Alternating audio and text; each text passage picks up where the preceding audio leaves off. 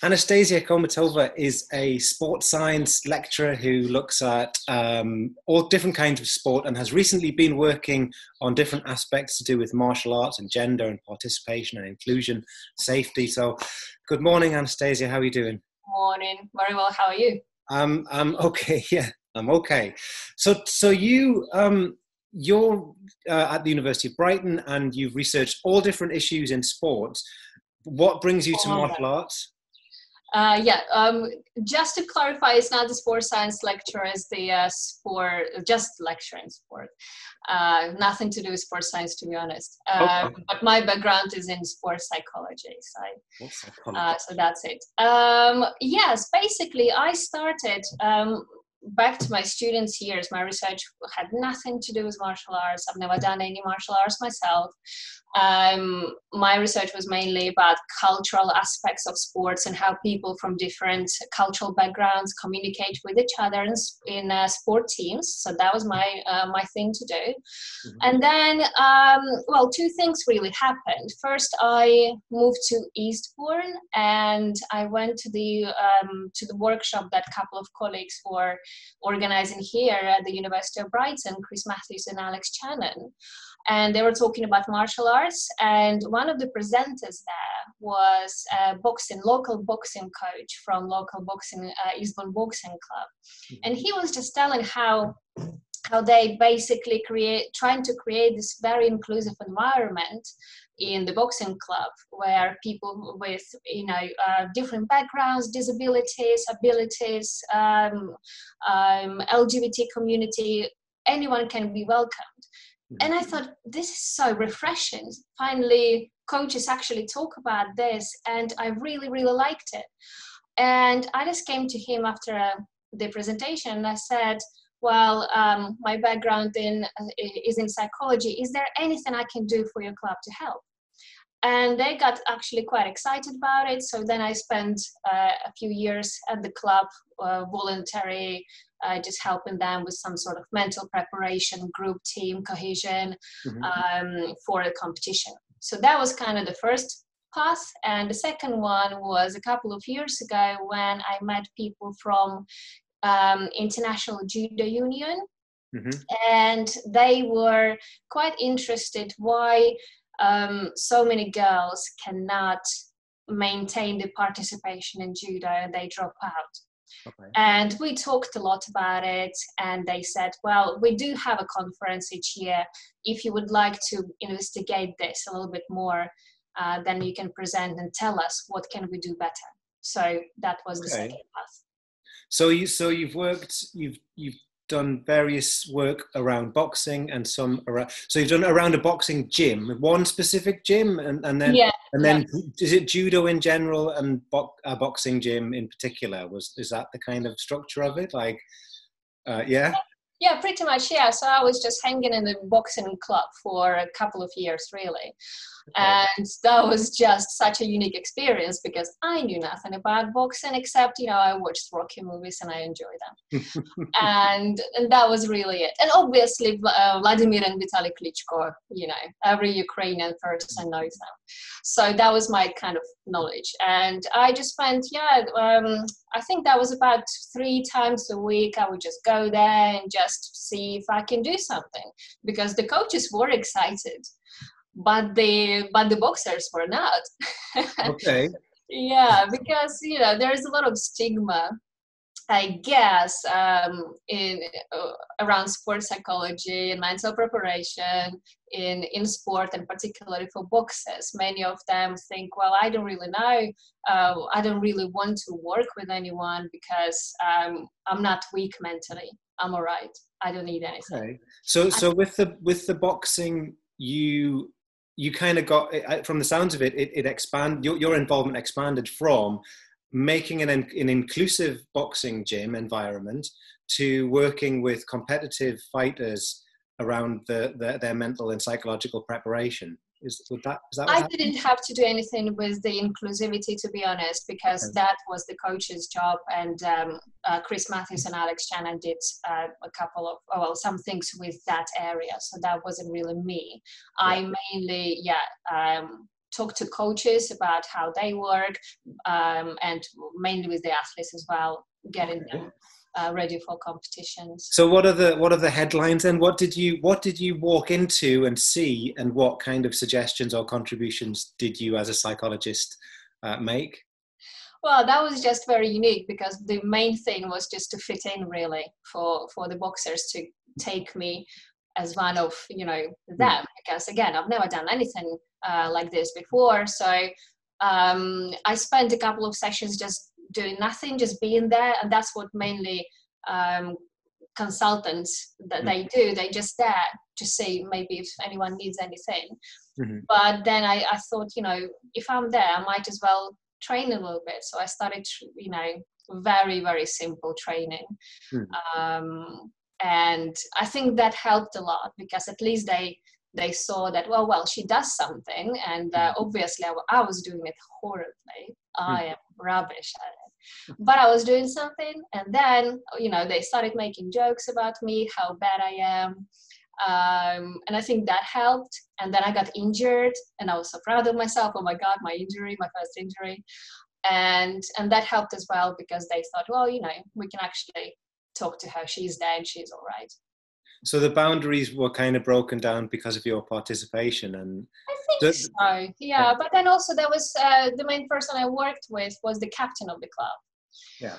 And because he was very excited to work with me, he was a student, not mine, but he knew about sports psychology and what it can do. So he was very open-minded, and I think people saw him talking to me all the time, and they accepted that is okay. Okay. So what did you manage to contribute to the preparation of competitive boxers? Well, I hope so. Yeah, I did. I hope that was a useful contribution from my side. And yeah, we went to the national championships, and I think we reached the semi-finals, and that was great. So were you recommending anything different to what they had already been doing, or what was the nature of your sort of suggestions, your advice and your input? I wouldn't say that was radically different. The thing is that, yes, coaches very often do psychology work, and that's what they should be doing. But sometimes it's nice just to have a new person to kind of see it from a slightly different background. Okay. And just to give a slightly more maybe like a new type of advice. And I also saw that club captain, I saw him once a week outside the club in my office, just like a one-on-one session. And I think that helped as well, just to rationalize the feelings and just to talk through some things, to have clearer goals and understanding of what is going on. Okay, so as an observer, then you can contribute with your kind of view of the situation. You can comment on what you think people's maybe psychological hurdles are, or their obstacles, or their strengths, maybe. Yes, and actually being an observer who is not coming from this background, I think can be beneficial, because I asked many silly questions. Okay. But I think for them to explain those questions and to explain the answers actually made them think, well, yeah, why is it like this? Why are we doing this like this? Okay. So I think that helps. Obviously, I think it's always hard to get into a sport that you've never done before. And people think, well, what does she know about it? Or, but it can be a benefit. Okay. And so, I mean, switching to judo for a minute then, yeah. I mean, how did you engage with the question of why large numbers of female judo practitioners didn't stick with the sport for long? Or is it beyond a certain age, or is it beyond a certain rank or age, or both? Well, I was mainly focusing on teenage girls. And to be honest, there is so much research on this topic. So I was thinking, how can I find something new? Because again, so many people talked about it. It's not a secret why girls drop out from sport, especially when they are teenagers. And it's not only girls, boys drop out as well. So, during this teenage times, you go through changes in your mentality, in your body as well. And you have different priorities. So you choose life as opposed to sport very often. Yeah. So that's not the secret. So I thought, what can I actually find out something new? And I thought I will look through it as relationship with coaches. Maybe there is something that coaches can do to make people stay. So I didn't focus on any particular age in my research. I interviewed as many people as I could. Mm-hmm. And then I thought, well, why only judo? I will try to interview as many people from other combat sports as possible, because there's got to be some sort of connection there. Okay. So I interviewed people from BJJ and boxing, karate, so on. Mm-hmm. So you were looking for issues in the coach competitor relationship that could maybe foster continuation at a time when we want to choose life rather than discipline. And what continuities did you find across the people who maybe dropped out or didn't drop out? I guess it's hard to interview people who dropped out because they're not at the club anymore, are they? They're not. Yes. And I did ask a few people, if there is anyone who dropped out already, just give me their numbers. That didn't work very well, so I still appeal to people. If you know somebody who dropped out, just let me know. I will interview them. Yes, but many people who I interviewed, they were thinking they thought about dropout before. So they could reflect on it, or they could reflect on people that they know, they trained with, and they don't anymore. Mm-hmm. So what kind of, are there differences between a judo, the reasons why a judo player might quit, or a karateka, or a jiu-jitsu person, or I guess any other teenage sports competitor? Are there unique differences, and are there continuities? I don't think there are any difference, to be honest, and it's probably applicable to the sports outside combat sports as well.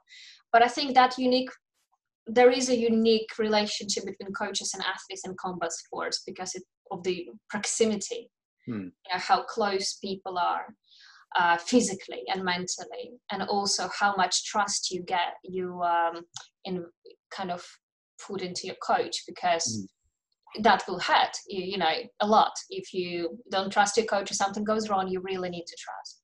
So I guess your question is about why people quit. Well, is it? I guess I could rephrase the question and ask a more precise one. So, I've done stuff from going to the gym to lift weights to I've trained competitive martial arts styles. I never really competed. I mean, I've done some competitions, but I would just go as something to do. It's what I did. It's I did taekwondo, not as a competitor, but just everyone else was competing, but I couldn't be bothered to have that level of commitment.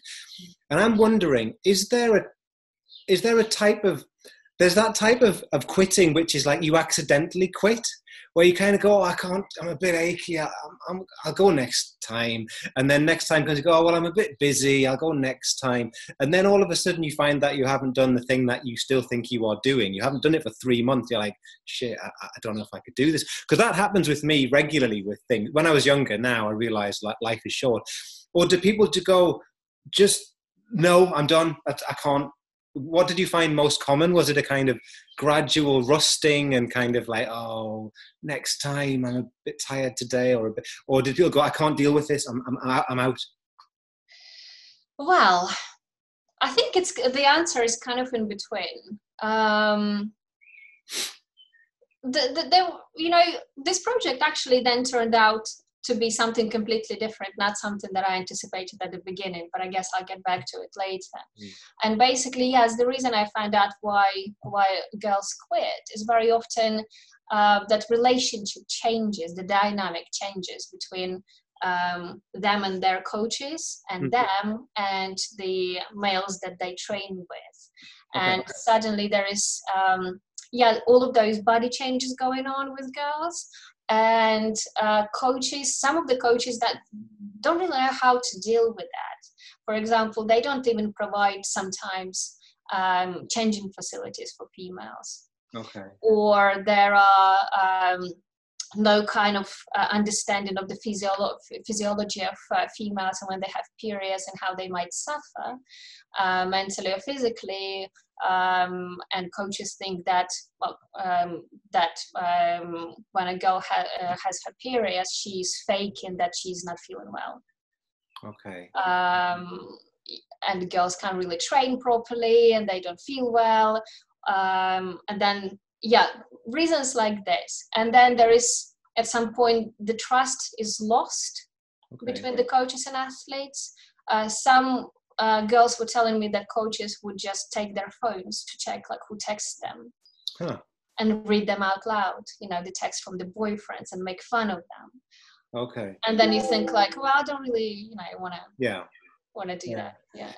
So would that imply that either a female coach or a sensitive and educated male coach, that they're going to have a better retention rate of their students?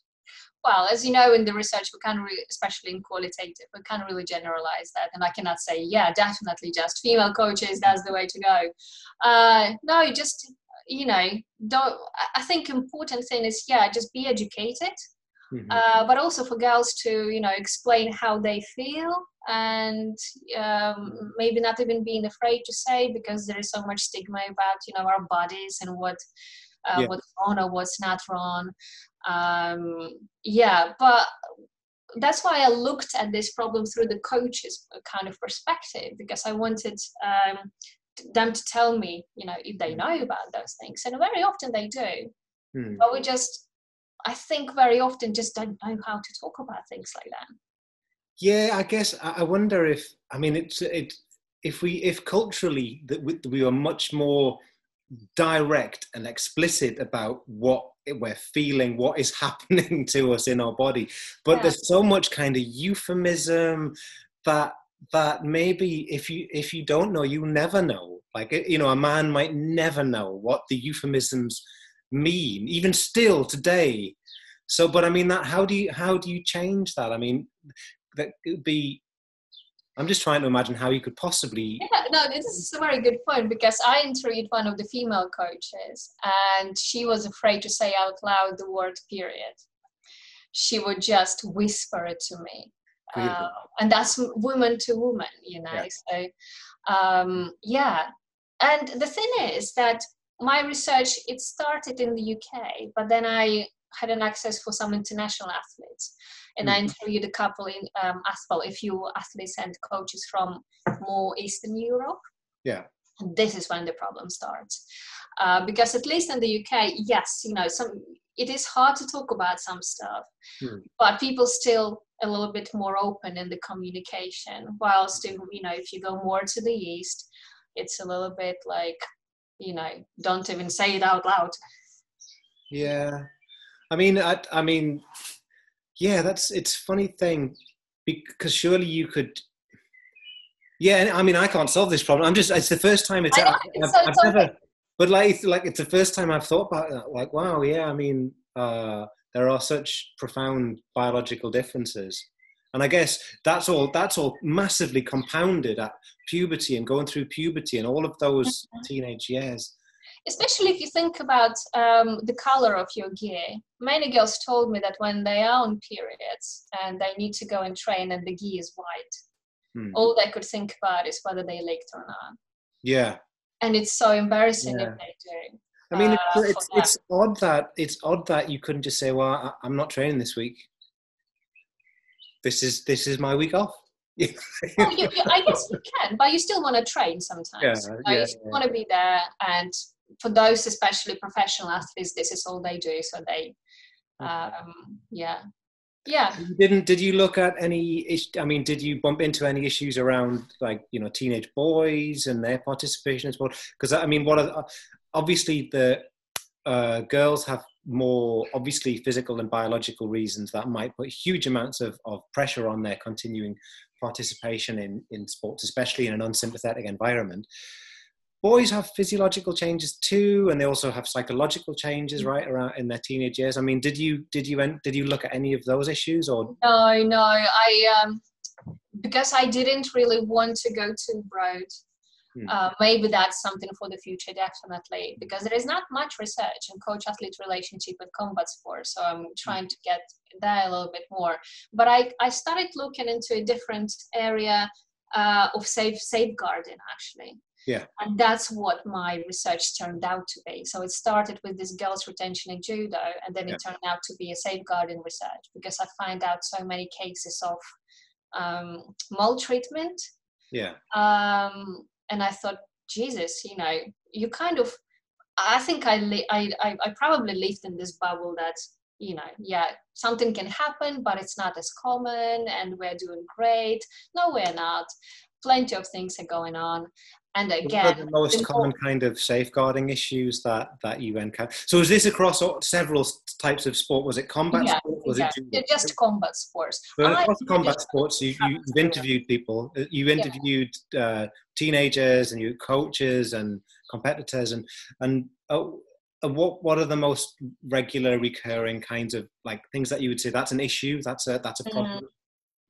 Well, it's about crossing the boundaries, like those, taking somebody's phone and reading, the text, or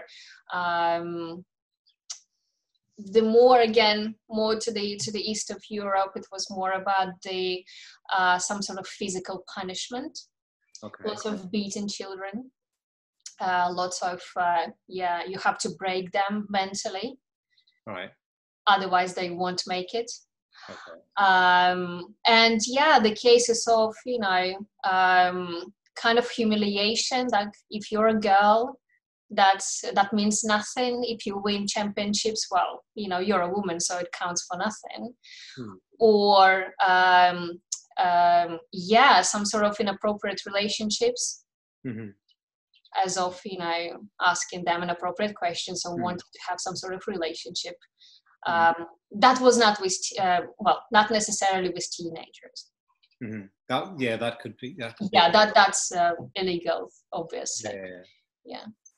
And I mean, there's lots that I could ask about that. I mean, what kind of, in terms of different combat sports, what kind of regulation and what kind of safeguarding do we find? Are certain things mandatory? Are certain things explicitly forbidden by certain bodies? Or that's the problem. There are so many bodies and organizations, and obviously if you are an Olympic sport, you have to fulfill some sort of safeguarding criteria. But if you're just a club, it's quite tough to maintain this safeguarding and to know what is, for athletes to know what is wrong, what is right. And again, in the UK, yes, at least there are some safeguarding committees, and actually based on the results of this research, I joined Safeguarding for England boxing, because I thought, I have to do something to help. But again, so many organizations and federations, and I didn't do much investigation, particularly what safeguarding are there. But I clicked through some of the websites, and usually when you have, you don't really have any information about safeguarding there. You have information about ethics sometimes, and if you do, it's all connected to doping. Okay. So I'm just thinking I was thinking about everyday sexism as well, so because I'm thinking two things. So I'm thinking back to the first thing that you said about your kind of way into the boxing community involved jokes and a little bit of like ridicule and a little bit of banter, right? We use that word. What did Donald Trump call his locker room banter? Or so you call, So we, on the one hand, we've got that, which is awful in the extreme. But at the same time as that, I remember reading by the Slovenian psychoanalytic theory Slavoj Žižek, and he said that being able to share really offensive jokes is one of the kind of markers of inclusion, or the constitution of a group, a shared thing. So like you're saying, so you're in a boxing gym, and I'm guessing that some of the initial comments about your abilities and about who you were probably very sexist, but they were also relationship forming, because if you decide to laugh, or if you laugh spontaneously because it's so preposterous, then all of a sudden that sexist joke, it's not a terrible thing. It's Well, like to be honest, not inherently, but yes, inherently, it's a transgression. But it's also like a can we be friends sort of a. I mean, I'm on dodgy ground here, but no, what no, do no. you make of it? I totally understand it, and I reflected about it myself, and I never experienced any sexist jokes myself, so Okay. I would really, want to clarify that because the club was very inclusive for females and plenty of female athletes there. So it's all that banter was never related to gender, but to the abilities, and I liked it. Mm-hmm. Yeah, exactly as you're saying. The minute I received, a joke like this, a comment on my abilities, I thought, oh, sounds like I am getting in. That's great news. That's fun. I know it can be quite difficult. There's a little bit of cognitive dissonance in here going on, isn't it? When I talked about this experience at one of the conferences, and I told how they made jokes and things like that, and I saw some people in the audience were like, "Oh, they don't say that." People making jokes about your abilities. Yeah, and I thought I actually quite liked it. I thought, well, first of all, they were absolutely correct. And secondly, it made me feel like they accepted me. So it is a tough one. Yeah, there is a difference between a joke like this and then when they actually say to a boy, they say, well, if you train very badly again, you're going to be training with girls. Or that, go and do some push-ups, some women push-ups, like Aiden. Yeah, Blurred lines. I know it's quite tough. I mean, you need to do quite a complex reflection on the situation, on the power dynamics, on if someone's being victimized, or if it is a sort of socially bonding thing. That most jokes have some nastiness in them. That's where the humor is. But I mean, this is the classic arguments against political correctness, isn't it? It's like killjoy. Was it feminist killjoy kind of idea? Yeah. But because it's more complicated than that. Yeah, I guess maybe the difference is if you don't like the joke and you say don't say it again, and they keep doing that, that's the problem. And if they don't. Yeah. So what are your current projects? I mean, where are you in your research and publishing, and where am I in my publishing? Thank you for reminding me how much behind I am in my publishing. Well, I'm trying to find some time to actually publish this study. Because it's been some time since I collected the data, but in academia there is no time. So hopefully I will publish that soon, and the plan is to collect substantially more data from other countries, especially, interestingly actually, when I was interviewing people, there were a couple of people from Russia, from Caucasus region, like Dagestan, Chechnya, these kind of countries, and it's very patriarchal region, very much. But now there is, at the next Olympics, next year, there will be for the first time mixed judo event, right? Okay. And those countries who are usually very, very good in judo, they're very male dominant. Now they have suddenly realized, there is another medal opportunity here. We need to actually get girls. Okay. So that will be interesting to find out, how that changed the perception and is your data gathering normally interviews that you record and analyze, or is that? Either that or focus groups. Yeah. Okay. And what about do you do kind of ethnographic hanging out in clubs and that kind of hanging around that an ethnographer? Not anymore, to be honest, because it's so time consuming. Yeah. And there is, with other commitments and jobs, I don't really have time unless I get maybe a good grant and buy myself out of teaching or get a PhD student. Okay.